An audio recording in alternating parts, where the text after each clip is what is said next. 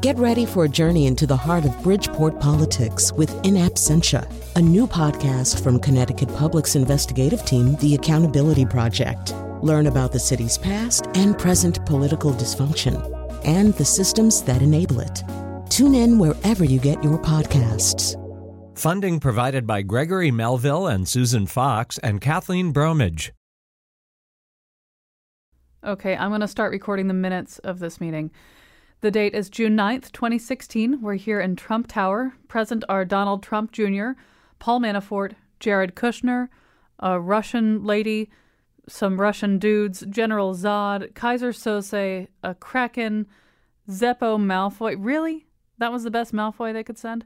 And Cersei Lannister. Also, what is that big air filter unit? I am the Dalek Emperor. I am not an air freshener. Dalek Emperor? Like on Doctor Who? I don't watch that show. Does anybody here watch Doctor Who? We Daleks are merciless and pitiless cyborg aliens, demanding total conformity, bent on conquest of the universe and extermination of what we see as inferior. Fine, whatever. We don't have time to nerd out over every villain in the room. Okay, now, if everybody ever brings up this meeting in a public forum, Don Jr. here is going to deny it for all of us. He's going to say it's a disgusting allegation. Well, we are disgusting. No, the allegation is disgusting because it would be disgusting if we were meeting. But we are meeting, so is that what is disgusting? No, if you people would just listen. We're saying the allegation is disgusting because if a meeting like this one took place, that would be a disgusting thing. But our position is that it's disgusting to allege such a disgusting occurrence when it never happened. Even though, yes, technically, we are all here and it is disgusting. I don't get it. If we're going to get bogged down over this one thing, we're never going to get around to meddling in the American election. So the rest of you, listen to this show. And now, after a long weekend locked in R. Kelly's sex dungeon, Colin McEnroe. It was a long weekend, I'll tell you. Let me tell you that today on the Scramble, we have lots of really interesting things we're going to talk about. But because we have time constraints, so we are not going to talk about the death of Martin Landau, although he was a great actor, or of George Romero, who essentially gave us zombies as we know them, or Roger Federer, who, as athletes go, is kind of a zombie. I mean, he's not a zombie, but he's like the least interesting great athlete of my lifetime, I think. But he did win 8 Wimbledons. And nobody cares because I don't know. Is it a Swiss prejudice? I don't know. We're not going to mention Ed Sheeran on Game of Thrones. I hope that didn't wreck something for you. But anyway, those are things we're not going to talk about. Later in the show, we are going to talk about America's and particularly Connecticut's incredibly complex parole system. Parole is like this multi-tiered animal. It really is. Law enforcement, it's prosecutors and a parole officer is a prosecutor and a judge and a psychotherapist and a advocate and a victim's advocate. They have to do everything. And it's the thing probably in our criminal justice system you know the least about. New York Times and Frontline have partnered on a terrific project about that. You'll hear about that later on the show. And then at the end, we will talk about the fact that there is a female Doctor Who, which I assume, knowing very little about Doctor Who, is nonetheless a good thing. But right now, we feel that it's our almost constitutional obligation to update you on what's going on in the Trump administration and specifically the fallout from that aforementioned June 9th, 2016 meeting at Trump Tower. It's still not being sorted out all the way. Will Saladin is joining us. He writes about politics, science, and technology for Slate, and he's the author of Bearing Right, How Conservatives Won the Abortion War. So welcome back to our show, Will Saladin. Hey, Colin, how are you? Good. So first of all, I think there has been obviously the playing out of this story, of this chain of emails, setting up this meeting, this chain of emails pretty baldly acknowledging what it appeared to be about. And what we've been treated to really over the last 48 to 72 hours more has been the Trump explanation, particularly the Donald Trump Jr. explanation for this, which I don't know. I mean, seems to be probably satisfying to him and the people around him, but I don't know. It doesn't seem to correspond to our understanding of what the obligations of people in a really prominent political process might be, right? Yeah, the White House's position, or the Donald Trump Jr. position, is everybody does it. Anybody would have taken this meeting. Unfortunately for him, of course, a lot of people have stood up and said, people in politics, left and right, said they wouldn't have taken this meeting. I mean, what's really striking about this meeting is the emails themselves, because it is just unbelievably explicit. It's just unbelievably explicit what's in this. Sorry, Colin, can you still hear me? Yeah, I can hear you fine. Okay, so the email is so explicit about saying this is a Russian government operation. It's part of the Russian government's attempt to help candidate Trump. It's almost like one of those entrapment investigations you hear about, where they set you up for jihadism or fraud or heck for child sex offenses, and they advertise that they're doing something. They don't actually follow through. It's like an FBI sting. And then once you say yes to this email that says this is the Russian government trying to help your father get elected president, it's really almost indefensible whatever you come up with after that. Essentially, the defense has been, well, that isn't what they delivered. What they delivered was somebody lobbying for adoptions. But that wasn't why the email was accepted. The reason why the meeting was accepted was the offer of opposition research. Right. So you write a lot about technology and about how we use technology. So one of the things that has been bodied forth as a possible explanation or defense by some of the participants, and I think it's more Manafort and Kushner than it is Trump Jr., is this, well, I didn't really read all the way to the bottom of this email. I didn't know what this email was about. I get a lot of emails, which is certainly true. You and I both get a lot of emails, and it's impossible to read all of them. I don't know that I would show up at a meeting with somebody not having read all the way through the emails. But is just that notion, is the technology argument persuasive at all? Well, the technology argument would be a little more persuasive if the header on the email, not way down in the email, if the header weren't Russia, Clinton, private and confidential. Right. I mean, it couldn't have been. What really astonished me, I was a skeptic of this story for a couple of days. And then when I saw the emails, I could understand why reporters must have thought when they saw this that it was a forgery, because it's just unbelievably explicit. It's almost impossible to have responded. Remember, Jared Kushner and Paul Manafort showed up at the appointed time that Donald Jr. had asked them to show up. So they clearly read the email. And it's just unthinkable that they didn't see the header, that this was a Russian thing. For them to claim that they didn't read to the bottom of it is almost immaterial once you understand that part of it. So they're in this very strange position of trying to change the subject to what was actually discussed in the meeting. And by the way, we have no idea what was actually discussed in the meeting. We only have their word for it. When there is this paper trail that makes it crystal clear you couldn't possibly have showed up at the time that Donald Trump Jr. requested in the email without having seen that subject line. There has been, not just pertaining to this, but pertaining to the whole chain of Russia-related events, a tone, I think Emily Bazelon on Slate's Political Gabfest described it as rhetorical outrage from the Trump camp. How dare you bring up this stuff? Obviously we know the president likes to tweet that it's fake news, that it's a witch hunt. But even beyond those rather blunt instrument tweets, there's been this kind of drumbeat that was kind of alluded to in that introduction, that this is a disgusting allegation. And I don't know. It seems as though at some point the fact pattern would stop that kind of rhetorical outrage in its tracks, right? You have a fact pattern, you have stuff that's just sort of sitting there on record as an electronic paper trail that just sort of says, well, this happened, and here's what everybody had to know. There isn't that Nixonian question of what did he know and when did he know it. It's right there in writing. I don't know. I don't even know what question I'm asking you. I guess I'm asking, how long is it possible to maintain a tone of indignation when it's suggested that this was people up to no good? Well, part of the White House's problem is they don't have an organized message. They have about 10 or 15 different messages, and many of them contradict one another. So, for example, there's the one that you're mentioning of it's outrageous how dare anyone would say that we would collaborate with Russians. But simultaneously, of course, we're hearing anybody would have taken this meeting, and part of that is almost an indifference, almost an obliviousness on the part of the Trump people as to who it was who was offering the opposition research. They frankly didn't care whether it came from Russians or Ukrainians or French or whoever it was. So they just didn't have the normal filters that somebody who had grown up in politics would have, that, hey, I work for the United States of America, so maybe it's not a great idea for me to be collaborating with some foreign government's intelligence service who's trying to take down my opponent. We were told all along that it would be a great thing to elect somebody who was not a standard politician.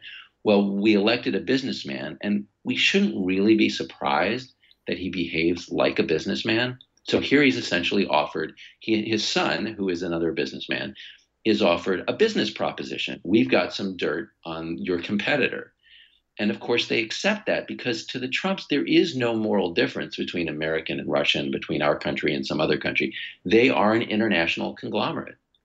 Right. You think back to things like when in 2000 the Al Gore camp mistakenly got the George W. Bush debate playbook.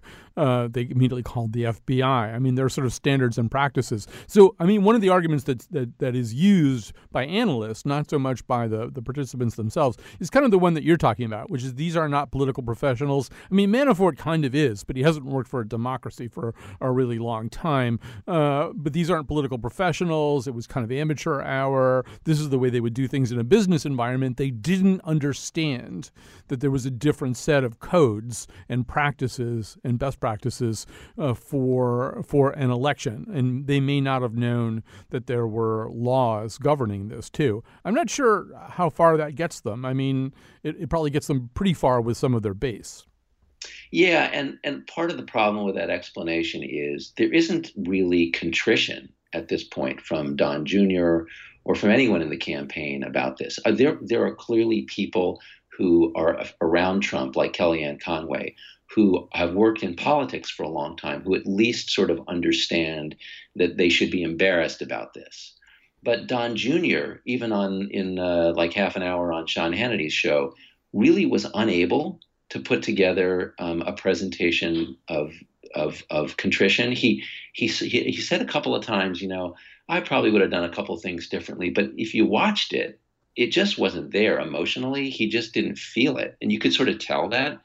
So I think that the problem with we didn't know any better is that even a year later, and even when it's all been explained to him, he doesn't really sense that there's anything wrong with it. So it's not a matter of not being educated in politics. It's a matter of moral education. This is a guy who's just incapable of understanding why this is disloyal.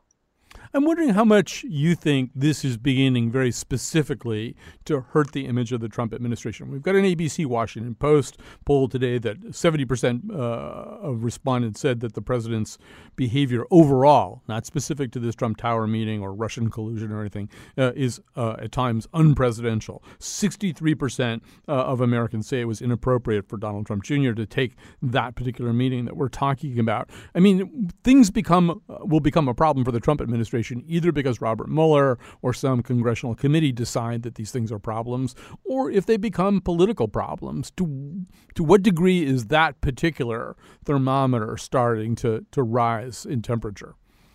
Well, there are some big warnings in the numbers for the Trump people and for the Republican Party. The one that struck me most in that ABC Washington Post poll was that it's not so much the net approval, disapproval numbers, it's the strong approval, disapproval. So at this point in that latest post-ABC poll, Trump's strong approval rating was 25% and his strong disapproval rating was 48%. Okay, so virtually half of the country strongly disapproves of Trump. So when Trump and his people go around saying the Democratic Party doesn't stand for anything except being against Trump, well, that is almost enough to elect you almost in much of the country today. And overall, I think the Democratic Party is fine on that. And the problem for Republicans is when Trump is that unpopular, then it is of no use to you to have Donald Trump come forward and say, gee, you really should pass my health care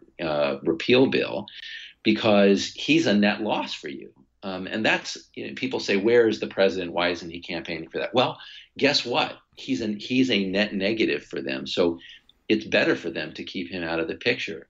And that impairs his agenda. And in the long term, the problem is that there has been so much lying from the Trump administration that Republicans know that they can't come forward and defend him, particularly on anything related to credibility or Russia, because they're just going to be undercut, right? If you were one of the many Republicans who said over the past several months, congressional Republicans coming forward on TV to say there is no evidence of collusion, and then this comes out, you're thinking to yourself, what else are these people hiding from me? And so I am not going to stick my neck out and defend this administration. No, Republicans aren't saying I would stake my reputation on this, because that would be a very foolish thing to do. Although, I mean, there's a chirp from Lindsey Graham here and a bleep from John McCain there, and maybe even Marco Rubio, at least as regards the joint governmental cybersecurity task force with Vladimir Putin. But I mean, what there isn't is, I mean, yes, there aren't full-throated reassurances and support from Republican Congress members, but there's also very little in the way of denunciation. Is it just too early for that? Yeah, I think they just aren't hurting bad enough. I mean, look, the fundamental problem with this country from today, as opposed to if you go back to the Nixon years, and is that the polarization today is so extreme that and also redistricting, which has changed the balance of these districts. So Republicans are not afraid of losing general elections. They just haven't lost a lot of general elections at the congressional level. They're much more afraid of losing primaries. And you now see people like Jeff Flake under pressure, the senator from Arizona, being threatened with primary challenges. So you better vote with us, the Republicans, on the health care bill.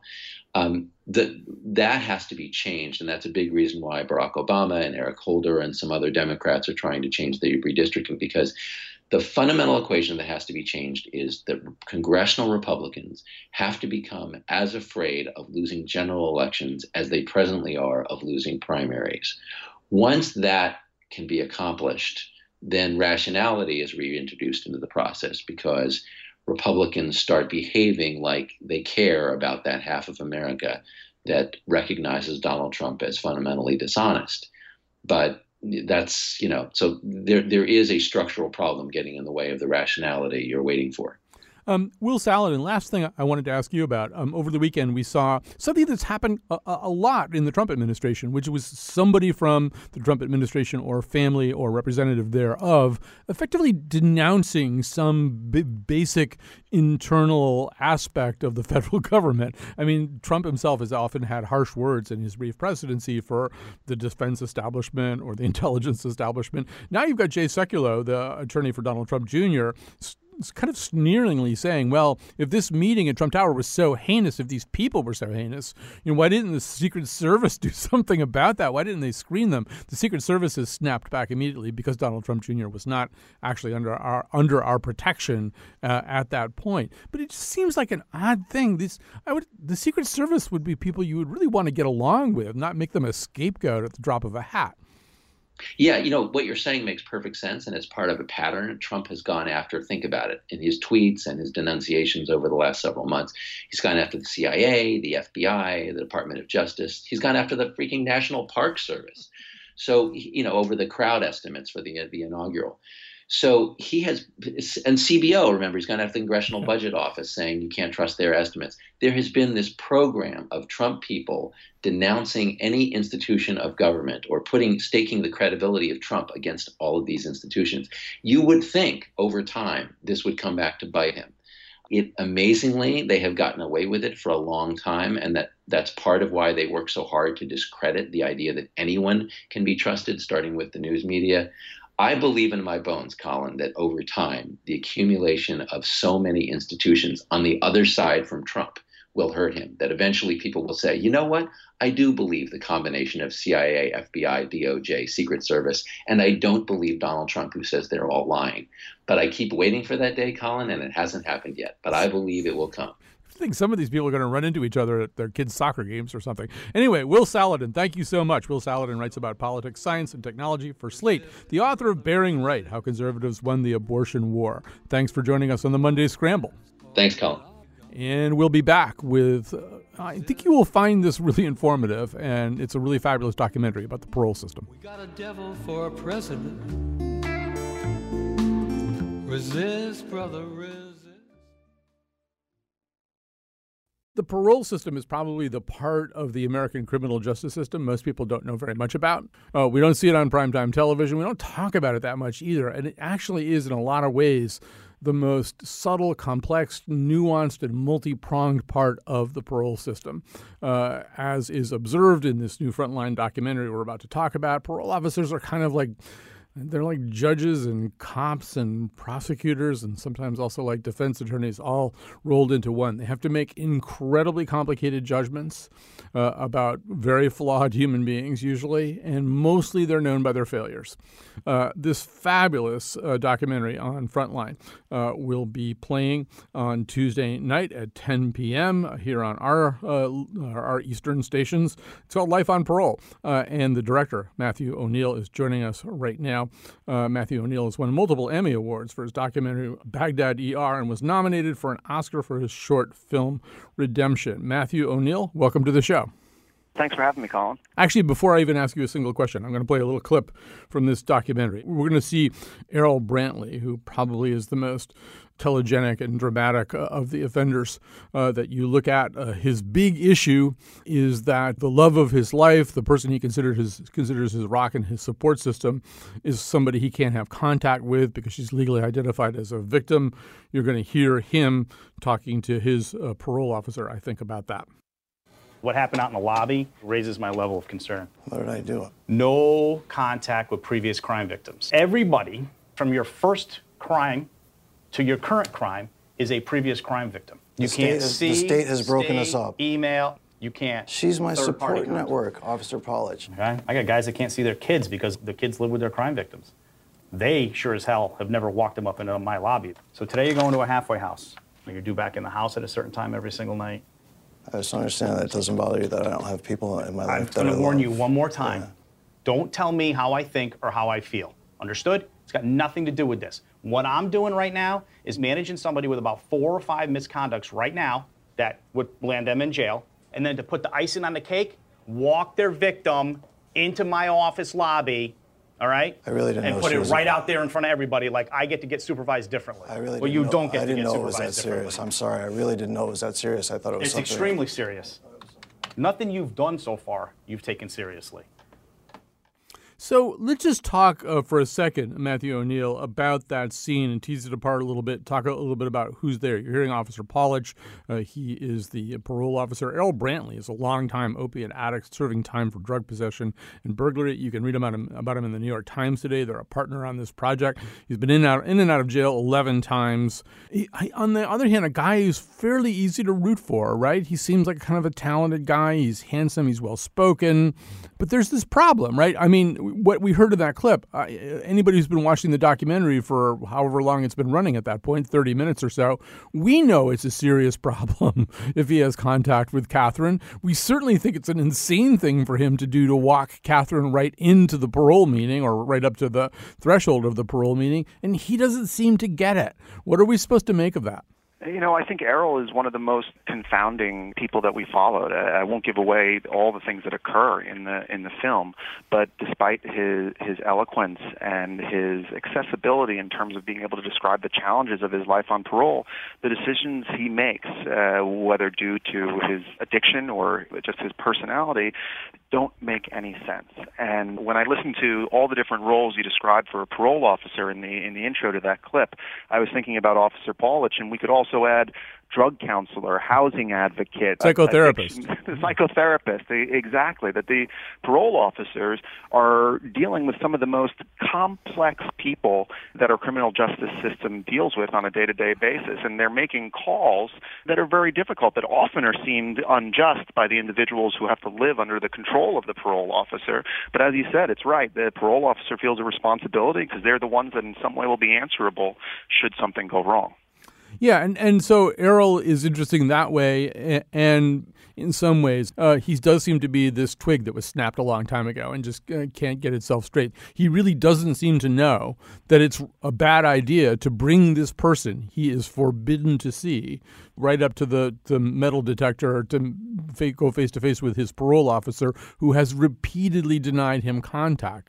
I think you're absolutely right. I think there's a cognitive dissonance to him. And a lot of the strictures and a lot of the rules that are applied by the parole system don't make sense to the individuals underneath the control of the parole system. And it makes it very, very difficult to have a productive relationship. I think Connecticut has made great strides not only in bringing down its prison population, but in reforming the way that parole is run and giving people more second chances and focusing on reintegration.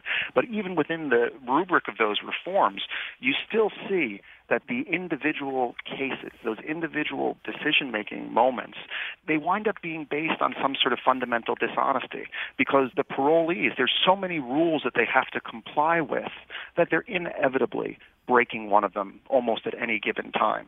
And they don't understand that their parole officer is necessarily there as an advocate or a back check and won't just send them back to prison because they understand the rules as violations.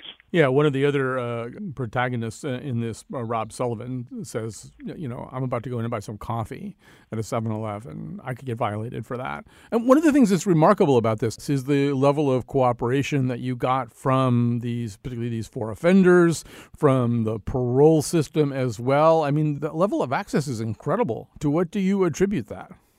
I think that there is a sincere commitment to transparency inside the Department of Corrections, and it's something that attracted us to look at Connecticut in the first place. These are very complicated, nuanced jobs. It is probably one of the more complicated, sticky, high-tension areas of our entire criminal justice system. And basically, they invited us in to look at the soft underbelly of the criminal justice system because I think they believe that despite the complications of what they do, there's something fundamentally worthwhile at looking at these interactions. I haven't seen the inside of a parole meeting before. Before starting this project, I really had no idea what that dynamic was like, what those rules were like. And I think it's very important for us as a society to understand what's happening inside these meetings, to understand the difficulties that both the parolees and the parole officers face as they make these decisions. Because we're talking about a very significant number of people on parole throughout the United States. And, often when we think about criminal justice, everyone throws around the almost 2 million people who were incarcerated, but we have to remember that there's another 4.7 million who are somehow supervised in the community, either on probation or on parole. Right. So I think thumbnail is like about half of the inmates who get paroled, who are on parole, wind up violating enough to get sent back to prison. So one of the things that's happened here in Connecticut, one of the things that they are essentially saying is, well, if you're violating people and sending them back to prison that fast and that consistently, you don't have a parole system. You just kind of have a revolving door for at least half of the population you're working with. So what we see in this documentary are parole officers, even some of the kind of hard-ass ones. You heard how angry Mr. Polich sounded there in that clip. But, I mean, he is carving out all kinds of room for this man to not be sent back to prison, right? How did that look, through your lens? I think it was surprising to me on day one, even though I knew that the reforms were in place. You sort of naturally think, well, if the offender uses heroin, boom, he should go back to prison, and your sort of simple understanding of the system. And in fact, if you've talked about addiction at all, relapse is part of recovery. And in understanding the idea of giving these offenders second chances, I think that the parole system is really changing to an understanding or questioning of what function do we want parole to do in our society? What function do we want incarceration to have in our society? Is it to punish people, or is it to make our society safer? Is it retribution, or is it offering a helping hand so that I think we'd all be better off if Errol and any other of the people in this film became tax-paying citizens of Connecticut who are, contributing to the society instead of being a drain on it. Let's look at one of the other people that you followed. This is Jessica Proctor. In a weird way, there's kind of a lesson here, which is if you watch the initial interviews with Errol Brantley and with Jessica Proctor, you might conclude that Jessica Proctor has the worst chance of succeeding in the parole system. She's been in prison for a pretty serious assault. She slashed a girl's face with a razor blade when she was 18. Pretty much the first thing she says to us in the documentary is she essentially feels she was overpunished. She was released from Connecticut prisons early, given a 5-year probation. But she also has a really great relationship with her parole officer. Here's Jessica Montoya and Jessica Proctor. I'm going through the same thing with my son. Okay, with your son. It's a whole different animal. My whole incarceration, he's been a second honor student, and now he's messing up. You have to understand, okay, you are the mother. But for the past 10 years, you have not been his mother. So for you to come into the picture and start calling the shots, it might be hard. Sorry, Jessica. Concentrate on the now, concentrate on the future. Okay. Thank you.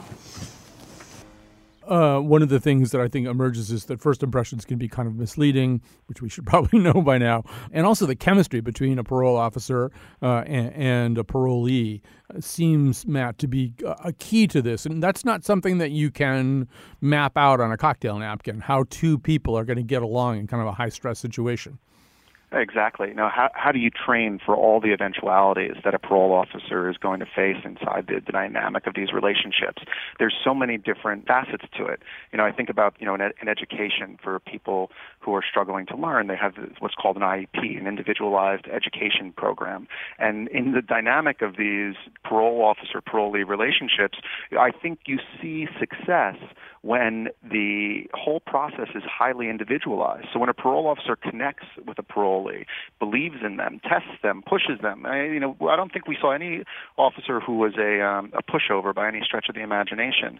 But that dynamic that develops between the two individuals, these two human beings, when they look at each other as human beings and not as statistics, I think can be really beneficial. Right. So in many respects, this documentary is also looking at the laboratory that is criminal justice reform in Connecticut. Governor Dan Malloy has made this one of the signatures of his administration, although he's not been able to get everything that he wants that's under the umbrella of the so-called Second Chance Initiative. He said to kind of scale it down. I mean, I think it's easy for somebody like me. I'm a newspaper columnist and a radio talk show host, and I can sit here and opine about this stuff and basically talk very approvingly about, say, parole reform and say, look, obviously we have too many people in prison. We lock too many people up.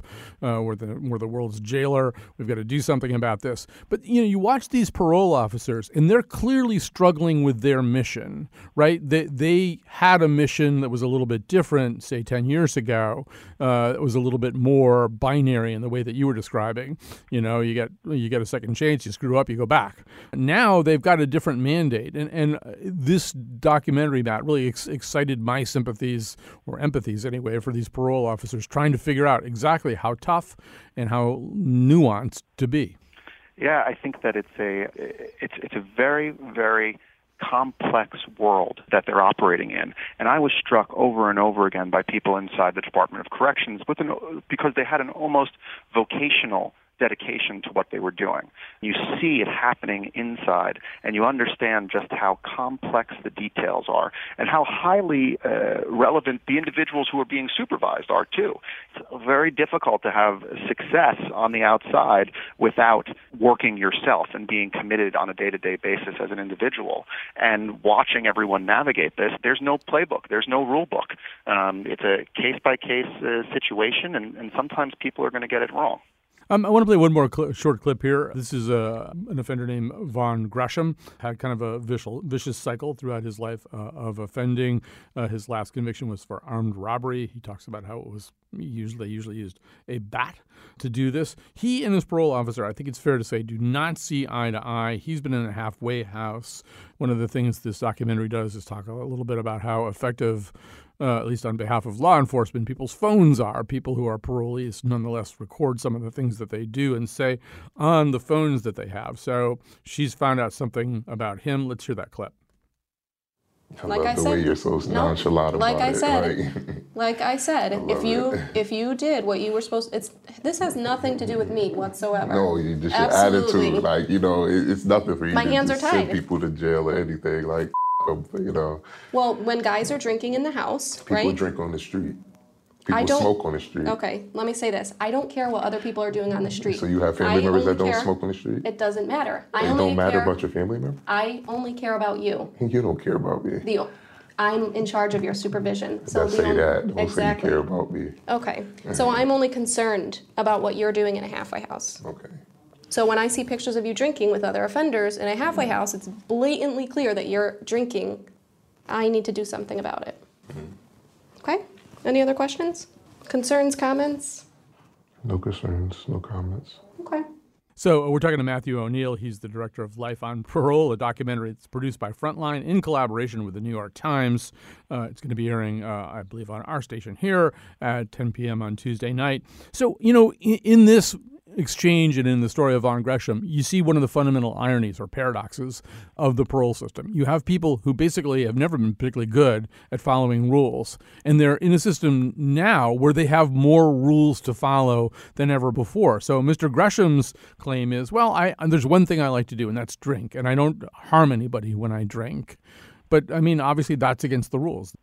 Right, and Vaughn's a young man, and he just can't get it through his head just how serious the consequences are. One of the things you'll see early on in the film is that he's been in and out of a number of halfway houses over the past year and a half, and he keeps on making mistakes that put him back behind bars. And the way he constantly expresses himself is upset that the things that he's doing would be otherwise okay in society if he wasn't on parole. And he's got a long period of parole ahead of him right now. So how is he going to transition to a successful life on the outside? Is it reasonable to, ask someone, an adult at the age of 24, to not occasionally consume alcohol? I don't know. It will certainly continue to get Vaughn reincarcerated if he doesn't figure out a way to navigate the system as it exists. And I got time for one more question. And I guess the question is, I'm going to hand you a magic wand and let you fix one part of this system. Based on what you've seen, what do you do with the wand? Well, I think in anything, more resources is more likely to lead to more success.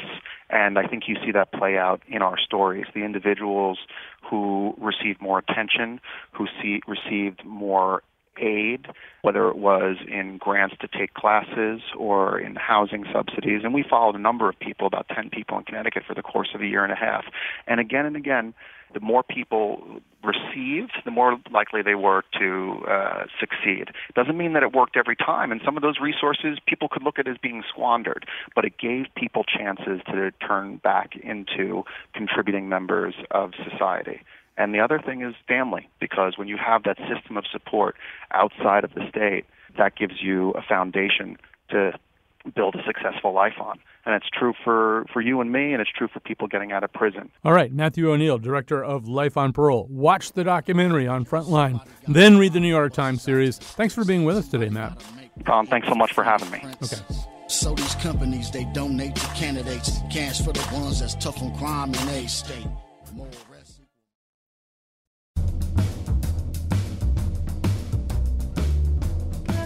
Today's show was produced by Betsy Kaplan with help from me, Kyone Wolf, and our intern, Carmen Baskoff. The part of Bill Curry was played by Ed Sheeran. On tomorrow's show, we take a look at the evolution of bastards. And now, back to Colin. That's right. Tomorrow's show will be keyed a little bit to Game of Thrones and a little bit to Alexander Hamilton and a little bit to some actual research into the evolving notion of a bastard in Middle Europe in the Middle Ages. Or something like that. All right, so it's time to talk about Doctor Who. And in fact, you probably know at this point that the 13th iteration of Doctor Who, the 13th Time Lord, will be a Time Lady, although that's disputed in the very disputatious world of Who fandom. Joining us now to set us straight and unsnarl some of these Gordian knots is Ross Rudiger, lover of pop culture, who writes about Doctor Who for New York Magazine, also has one of the vital and essential Doctor Who blogs, The Rude Morgue. That's R-U-E-D, like Ross's name. So welcome to our conversation and our show, Ross Rudiger. Colin, how are you doing? Thank you for having me on. I'm doing fine. I'm going to first of all just beg your forgiveness and just say that although I have a well-deserved place in the pantheon of American nerds, Doctor Who is one of the few things I've just never really nerded out about. So I'm in a good position to ask you some very blunt questions about it anyway as we set up this whole premise. So who or what is Doctor Who? Doctor Who is a time-traveling alien. Been on television for 54 years, give or take a few years. Travels through time and space, righting wrongs and saving societies and basically just being a good person. So one of the things that's happened, I mean, obviously most people know the news that the new Doctor Who is going to be Jodie Whittaker, an actress. And one of the things that has developed as kind of a philosophical battle on social media is whether Doctor Who implicitly does have a gender. Is Doctor Who, I shouldn't say he, is Doctor Who kind of an alien function as opposed to one thing or another? How do you interpret that? Well, I just look at the narrative of the series, Colin, and ever since 2011, it has been established within the canon of the television series that Time Lords can change gender. So this development that happened yesterday that was announced has been a long time coming. The first time that the idea of even making the Doctor a woman was first floated just as an idea back in 1980. So this is not new news. People have had a long time to get used to this idea.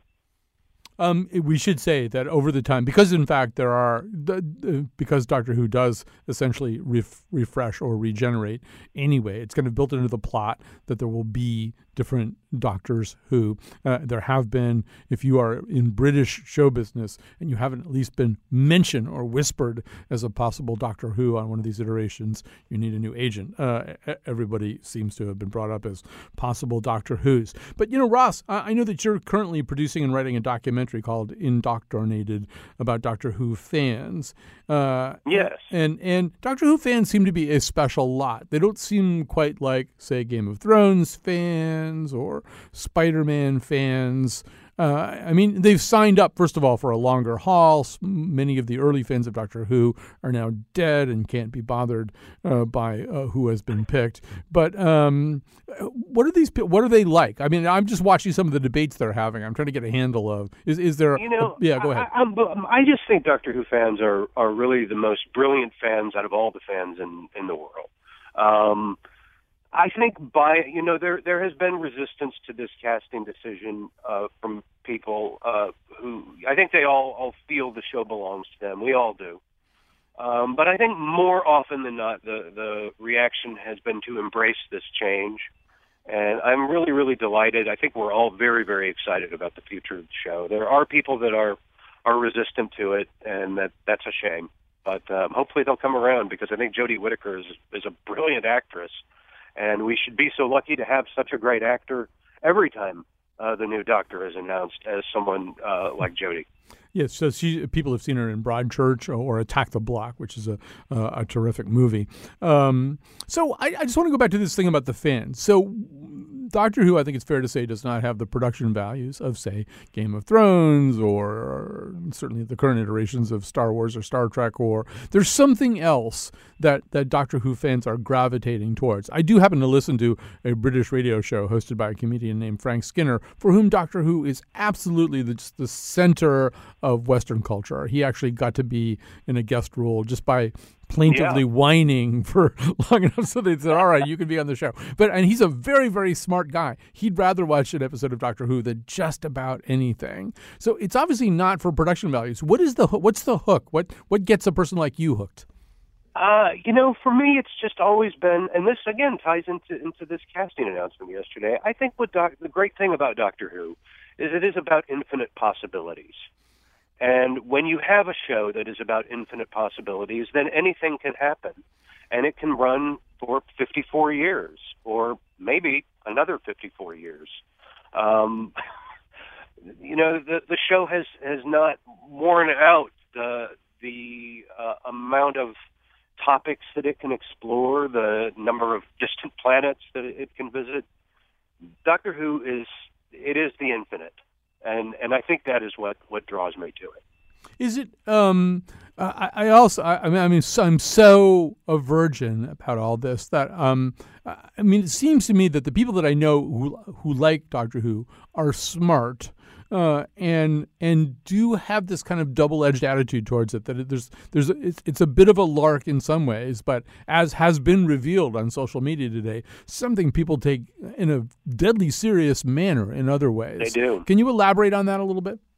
Well, in the documentary that I'm producing, we set out to find people whose lives had been changed by the show, and as a result, had gone out into the world and decided to make their own changes. So, like, for instance, my first subject is an engineer in Los Angeles named Brian Liga, and he's a brilliant man who just happens to embrace as he often phrases it, the utter silliness of the television show. I think that Brian, for instance, finds it to be a release from the day-to-day.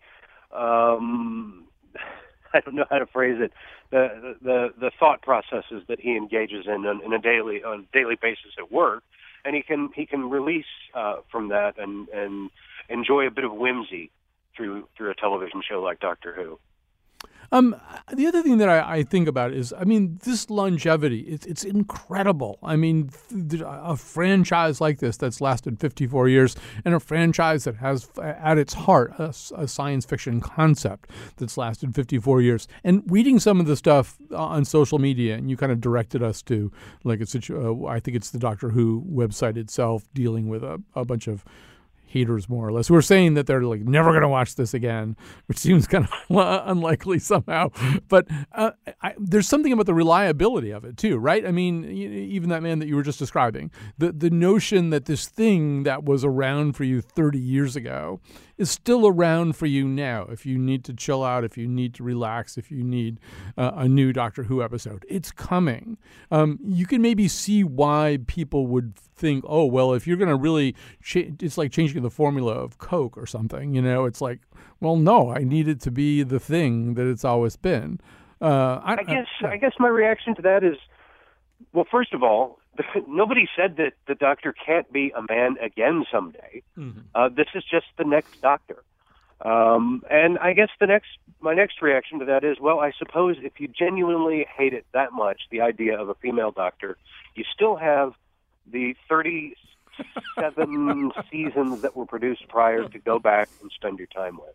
Yeah, if these next coming 3 seasons or 4 seasons or however long she's the Doctor are genuinely that offensive to you, which I find unfathomable, but apparently it's easier to fathom than I would like to believe.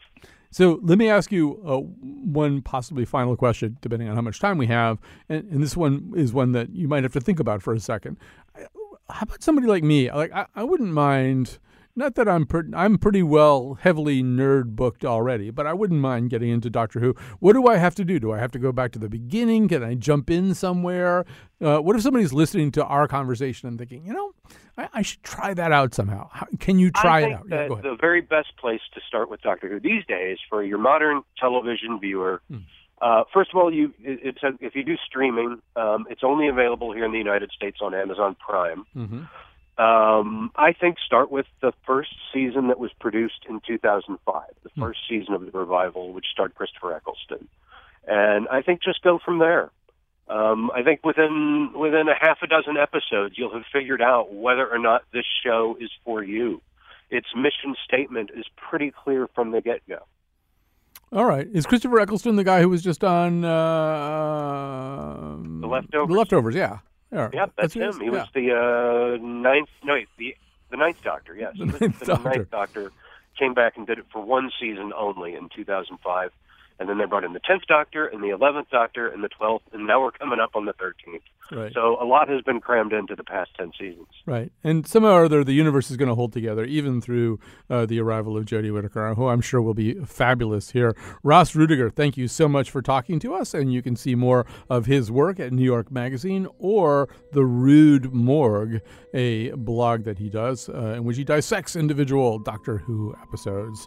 All right. I hear by that music, which I take to be Doctor Who music. I hear by that music. See, I don't know anything about Doctor Who, and it's like weird. It's strange because I'm a total nerd, right? I mean, I don't know. It's like I feel like I need a multivitamin now. I feel like they have a deficiency. All right. Thanks very much to Betsy Kaplan for pulling this show together. She has no deficiencies. And thanks also to Kyone Wolf for doing a great job on the board. Tomorrow we'll be back with Bastards. No, not that kind of bastard. I mean, bastards like on Game of Thrones or Alexander Hamilton. That kind of bastard.